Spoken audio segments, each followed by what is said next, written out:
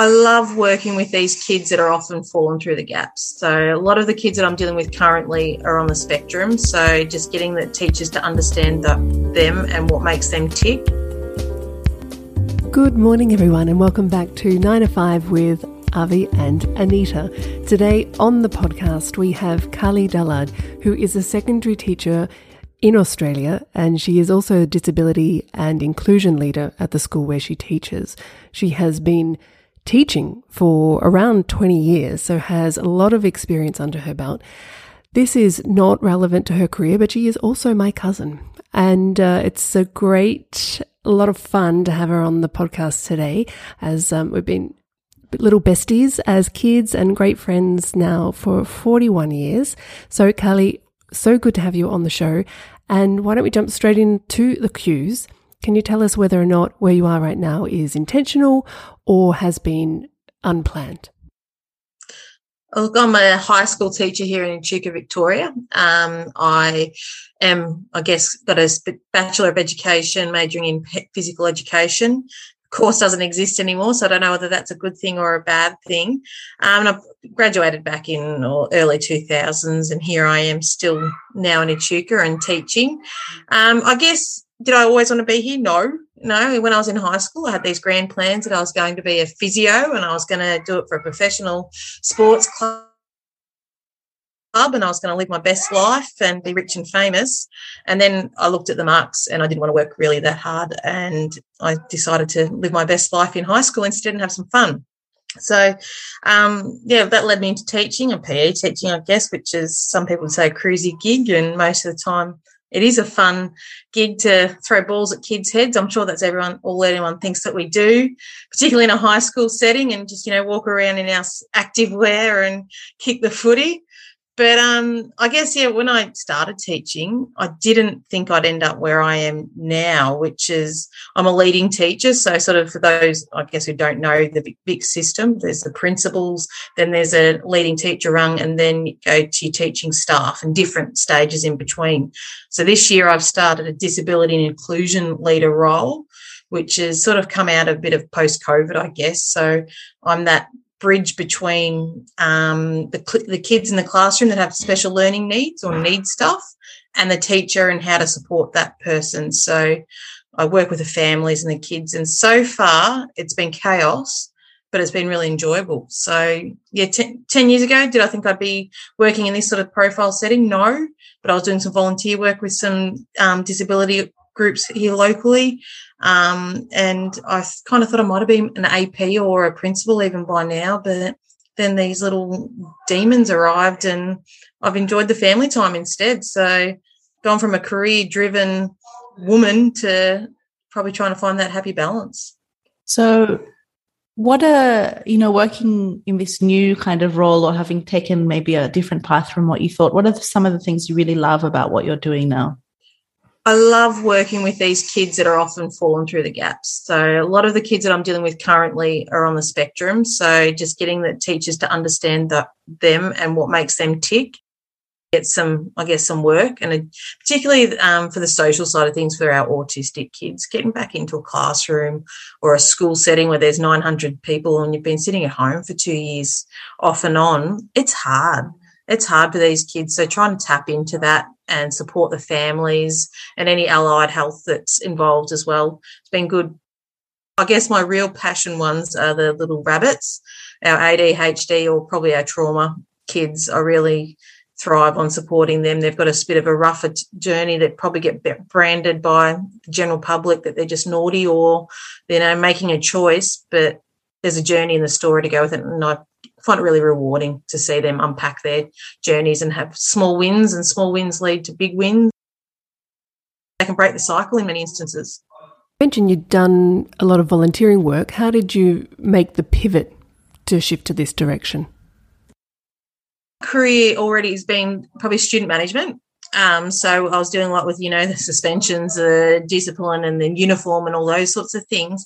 And mid-COVID, I was getting a bit frustrated with the whole education system. I thought we were being too reactive rather than proactive, and I wanted to make a difference. Before stuff went wrong for these kids, how can I help make that difference. And I guess, when we all went to school, you didn't see people with, or, you knew they were there, but they weren't labelled with autism or ADHD. They were branded. So I guess all this awareness and, helping bridge that gap between a lot of their parents even to understand what their child's behaving like.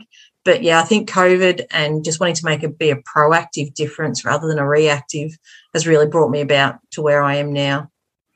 And what are some of the challenges, or what are some of the things maybe you love a bit less about the system that you're working in? It sounds like getting the kind of support these kids need would probably require a lot of advocacy and someone really fighting for them. And that's probably the advocacy is a big thing. When you've got these amazing parents that would bend over backwards for their kids, it's amazing. So these parents will come in with these folders of all this evidence, documentation, anything you need, anything you want, and all these allied health OTs involved, speech therapists, paediatricians. But it's the ones that I guess are maybe caught up in a bit of a cycle themselves. They don't have the ability to do that. So they haven't got that strength behind them or that advocacy. So it's you as a educator and a mum to wanting to push and help them as best you can. But when the parents themselves are struggling in that skill set, that I don't think they'd be able to make a doctor's appointment themselves, let alone fill out an NDIS application to get all the funding that their child needs. That's probably a bit of a battle at the moment. But it's post-COVID at the moment. The kids are not coping with being in school. Everyone goes, 2021 is going to be tough for these kids. I think it's not going to be until 2024 that the kids start to really level out. Particularly we're finding, and it's not just my school, and I don't want to make out that we're having a bit of trouble. We are, but it's statewide. These year sixes that have come into year sevens, they've missed 2 years of school. You don't realise you actually learn a lot in grade 6, and I underestimated having those social cues. They've got no resilience, social connections. So a lot of violence at the moment, and they're, quick to go from 0 to 100 and no resilience, or they just refuse to come. The lack of respect, not just for us as teachers, probably even their parents. So all these social skills that these kids have missed out on, that's probably the part that's I'm finding the most confronting at the moment. And the government are just saying, we're throwing all this money at you for mental health supports, but there's no legs on the ground. We're all burnt out, tired of teaching, I shouldn't say tired of teaching, but tired. We're all, take 7 days off for COVID. We've had our biggest weeks, we had 15 staff members out in a school of our size, and you've just got to pick up the gaps. You're not allowed to keep kids home. You get into trouble for that. So it's been that burnout, trying to get teachers, because teachers are leaving the profession, and I don't blame them. So it's be a bit of a chasing your tail. We've got all these wonderful things that are finally coming. Finally, mental health has been seen as a priority in our state education system, but there's just not the legs on the ground to get everything done, and sooner rather than later. How do you look after yourself in that environment? The short answer. There's a little green man that lives at Uncle Dan that I go visit. No, everything in moderation. But I guess in lockdown or COVID, 2021, I've missed out on playing my team sport. So I missed that connection. So I started running, and I never thought I'd enjoy that. But that was just my 45 minutes, 50 minutes a day when we had the 6 of us under one roof teaching, looking at a blank computer screen, because the kids weren't putting their screens on when you're teaching as much, and it's hard to teach PE on a computer anyway. So that was good. I found my little thing to have some me time. But we've also, I've got a lovely supporting husband and 2 beautiful little girls that live with us here, as in our own children. We've got custody of my 2 nieces that are 19 and 21 now, which is a bit frightening. But we've got a caravan, so we spend a lot of time together and doing things like that. So, and I've got a pretty awesome extended but immediate family too. So we spend a lot of time together, rewarding ourselves. So you do the hard yards and find that balance. But I guess that's, self-care. I'd love to say my hubby Chad hates that I knit. So I guess I do a bit of a mindfulness, and it drives him bonkers. So I don't know whether it's the mindfulness action of knitting or the fact that it annoys him that I enjoy it more. So we'll see. I can't find it. We've moved house recently and I can't find my knitting box, and I don't know whether it's miraculously gone or it's just been stashed somewhere. Tell us a little bit about champions throughout your career. You mentioned that you were surprised to have found yourself in this role. Were the people who have been helping you make decisions and look at the direction? Yeah, I guess that when I first started teaching, I came across here to Echuca. I started teaching elsewhere and relocated. I had a really proactive principal. So I was young and green and eager and he supported me, took probably what some would have said at the time when I got my first leadership tenure, a bit of a risk on me. I was eager, willing to learn. I had a good village around me. I had some really supportive staff, experienced staff. So I went into that wellbeing or management because my principal at the time was just willing to take a risk, and he could see that I had a bit of get up and go in me. And so he put power of training into me. I spent a lot of nights down at the Hilton in Melbourne, which was lovely, doing some training through with the department. And so I guess he's probably been my biggest advocate, and I would still say he enjoys bumping into my grandfather and telling him that, I should say. So that's nice. And I also worked with, she was an AP here at our school and has since moved on, but she was a changing career type person that came into teaching, had a bit more life experience, but it was good fun. So I learnt so much from her about how to balance my family life, and as well as being a professional and diligent about what I do, and harnessing sometimes that enthusiasm and passion to make sure that what you're doing, you're doing it properly, rather than trying to, solve 15 things at once. Let's just, rein that in. But even now, I'm in a really awesome team, new principal that's recharged me as well. But my little disability and inclusion team, we have lots of fun together. So I think that makes it good when we're all shared values and got the same idea of where we're heading and what we're wanting to do for these kids. It makes a world of difference. Carly, you mentioned, this AP who had come into teaching, and also all of these people who are leaving teaching because it's such a kind of under-resourced profession or unsupported. How do you see those movements of people? Like, what do you think the mindset is of someone who's decided to become a teacher late in their career, or how do you see them differently? Tell us a little bit about that. It's hard. Like, and then those people that are seeing a big turnover in those staff, it's even, straight out of university. So, those 23, 24-year-olds getting in there going, oh, my gosh, what have I signed up for?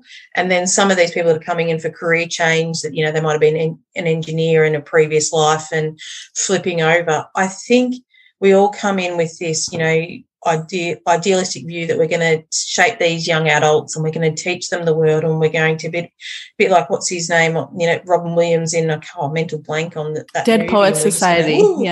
Yeah, we're just going to change the world and it'll all be wonderful. And then you get stuck into it and you get bogged down in the paperwork, the bureaucracy, the union fights, the public versus state system. And as I said before, this mentality in some of our students at the moment that young adults, they're just disengaged from their own education. So I think, it's all well and good, and I don't know how we can support those and how I can support those staff members better. But at the moment, I'm not sure the system's set up to support them, because there's at the moment there's this saying, all CRTs come back and you can have all this work, or early retired teachers or pre-service teachers. Regionally, that's not working. There's no one available. If you retire from teaching, you retire. Who'd want to come back and get sworn at or go through the hard yards and put yourself at risk of COVID if you're later in your life? But whereas in Melbourne, they might be getting more pre-service teachers that are willing to do the hard yards. But regionally, we're really struggling across the board to get full-time, ongoing, decent teachers that are willing to stay in your community and put something back. You mentioned that there were grants and incentives that come up. For you in your career, have you negotiated salary or packages? How has money worked in terms of your career progression? Money, I don't think you become a teacher to be money. Some people would say, teachers, we're all hard done by. And yes, here in Victoria, if I moved across the bridge, so a whole 5 kilometres to New South Wales, I'd probably be eligible for a $20,000 a year pay rise. There's that much of a discrepancy from each side of the bridge. But teachers, we get paid well. We've got 12 weeks holiday. Yes, I give my holidays, a fair whack of my holidays to my craft, my teaching, doing planning and marking. But the money hasn't driven me. I think it's more for me those intrinsic rewards of seeing the kids all walking down. And, today we rode our bikes down to the port here and saw a couple of my students serving at the ice creamery and saying hello. And it's that stuff that I enjoy. And as a teacher, you don't have the power to bargain that I'm going to have this is how much money I want. It'd be nice. Our union is useless. I'm a member, but I don't think they've lost their power. But, yeah, I guess being a leading teacher, that has the bonus of having a bit more of a pay than what you are in a normal classroom situation. But for me now to jump up into an AP role, an assistant principal role, it's not that much of a pay rise. I think I'd end up bringing home $8 a week more as an assistant principal with gosh knows how much more of a workload added to it. And the stress, like as being a principal at the moment, I don't know. Like you've got to love the gig, and I think my kids are a little bit too little at this point to be able to dedicate the time and energy that it needs to happen. In terms of your kind of long-term plan, it doesn't sound like you're leaving teaching anytime soon. Do you think maybe when your kids are older that being a principal is something you'd be interested in? Is it a flexible enough profession that you can kind of take a bit of time with the family now when they're young and then maybe accelerate a little bit later? Definitely. And I guess that's probably, not that I look back and say that's why I chose teaching, but it's a transferable, definitely something down the track, maybe not necessarily at my school. I've been teaching at my current school now for 15 years. But it works. I mean, my kids are here at school and everything else. So maybe once they get a little bit older and, the idea of travelling, 45 minutes outside of our town, maybe that, definitely. I haven't ruled it out, but at the current climate, I look at those, I walk past the principal's offices and I think, you poor buggers, you're here for a bit longer yet, or they've got all the stress and all the worries coming from Melbourne and then, dealing with families that might be upset or staff. And I just think, not at this point. But, I'm never going to say never because you just don't. But I'll win Tats Lotto and I'll be able to go to work because I love it, not because I have to. Isn't that how it works? Wow. You've preempted one of my favourite questions, which is what would you do if you won Lotto? So you'd keep teaching? I think I'd have to. I just love seeing the kids. Definitely I'd drop back the hours of work. But I, have this pipe dream to do a wedding celebrancy course and do, weddings and funerals. And my husband just laughs at me but I think I've got to, I know enough people. I've taught enough of the district and connected and related to enough of the people. But, I probably could do it in my spare time as a bit of a treat to myself as self-care, but there's a glut of them at the moment in the industry, so I don't know whether it'd be worth it for me. But, while Chad keeps laughing at me and not taking me quite so seriously yet, I think I'll just keep doing what I know best rather than giving up all my weekends to watch other people fall in love and get married. Is that what I say? Is that the attraction, the romance? Oh, the romance, yeah, absolutely. No, it's going to be good fun, I think. But even doing the funeral side of things, celebrating someone else's life, if I can keep me emotions in tow, I think it's a really rewarding thing to celebrate that too. So, I just love people, I guess. So, I couldn't sit in an office if there wasn't the kids or there wasn't that people, I'd go nutty. And I think that's what hurt me, COVID, not being able to actually see my students whether it be in their hoodies or in their pajamas. I didn't care. To have a screen on was pretty awesome. What would you say to someone who was coming up the ranks, either considering teaching or more generally just looking for advice on what next? If they're a graduate teacher coming in now, I'd say really take it slow. There'll be the pressure to take on extra roles, and you'll be, they're excited, they're keen, they want to do things, they want to take on the production or coach teams, but just take it slow. Even just work-life balance, master your craft. And look, I'm the first to admit I don't believe I'm a great teacher. I don't think my craft is anything to write home about. I'm a great teacher because I care and I'm enthusiastic and passionate about what I do and the kids that I teach. So I think there's a lot of better teachers out there, but perhaps they don't have that humanistic side of things. I believe I can get wonderful things out of my students because they see my enthusiasm and my wonderful sense of humour is what I say. And that, so I think just to take it slow. If you can't, coming in, just find your feet, and that first 18 months you'll know you're alive and just let you enjoy it. And do your kids come to you for advice about their careers, your students? Yes, yeah. And what do you tell them? Look, some of them definitely want to be teachers, and you go, yeah, it'd be awesome. But a lot of them go, I just couldn't be spoken to like that. I couldn't deal with that. I couldn't, bear coming to school every day again. But a teacher, we're a bit of a methodical people. We like to have routine. We're our lists. There's you got to be a specific type of personality to come in.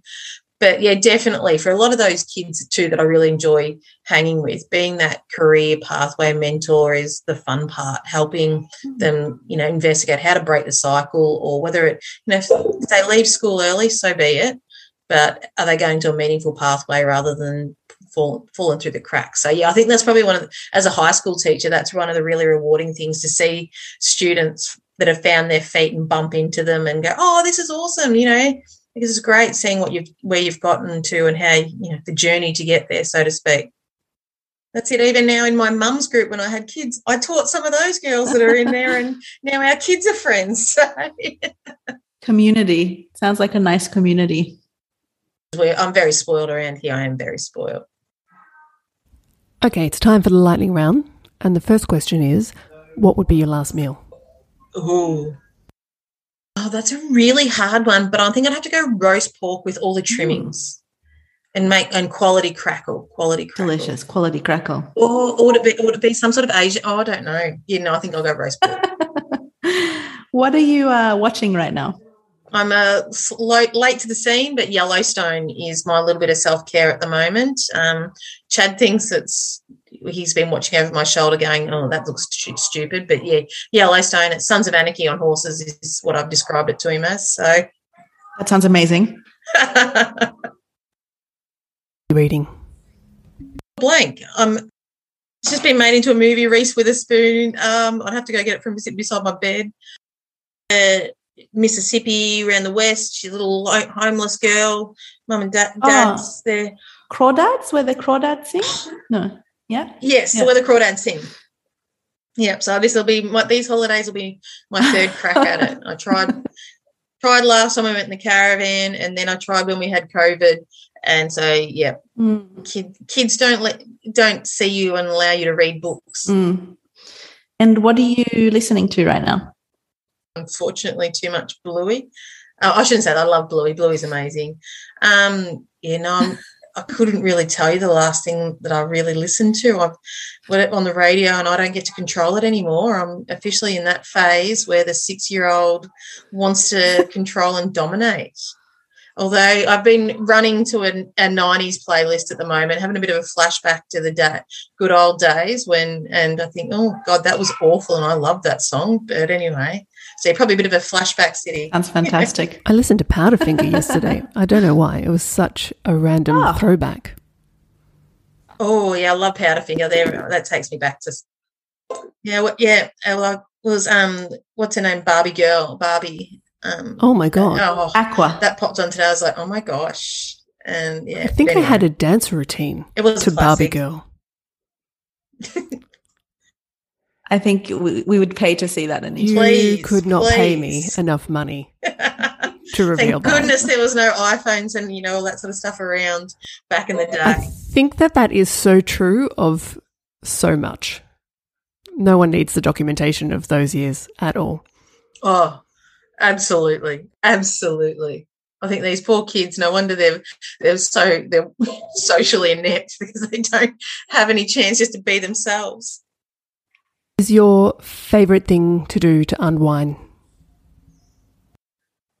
Probably spending time with my little piglets and my family. So going to do something nice. Today we rode down and had an ice cream, or go visit the fam, or play with the nephews. So family time for me is my favourite thing. The housework and all that other stuff, that can all wait. But when we do something together and go for a little adventures and stuff, so which hopefully we'll have a couple more of in the next coming week. Anita, that'll be good. Well, being biased, I can say that your family are quite good to hang out with. So, no, it will be good. Yeah, no, that's probably my things. Hanging out and enjoying their dad's. My dad's crook at the moment. He's on the tail end of chemo, so it pretty brings that to the forefront. That hanging out with your family and spending some time together is pretty bloody awesome, and you're very lucky. Well, that sounds like basically a very apt wrap up to what's important in life and for us on the podcast. Thanks so much, Carly, for coming on. It's been fantastic to hear more about your career and teaching and the challenges and all the wonderful stuff. No, I really appreciate that. Anyone, I don't want to turn people off becoming a teacher. It's really rewarding, but yeah, a bit like a lot of other careers, we're in a bit of a tough spot at the moment, but we'll all bounce back. Thanks, guys. Thanks for having me. Once again, massive thanks, Carly, and thank you, listeners, for joining. That was episode number 5. So there's 4 more waiting in case you haven't been following since the launch of season 2. Don't hesitate to jump in and go through the back catalogue. And shout out actually to season 1, because there were some amazing conversations throughout. I would say they were all amazing, actually. So like, share, give us a review, tell us what you think, what you love, and what you like a little bit less, as we tend to say in the podcast. And we look forward to chatting with you next week.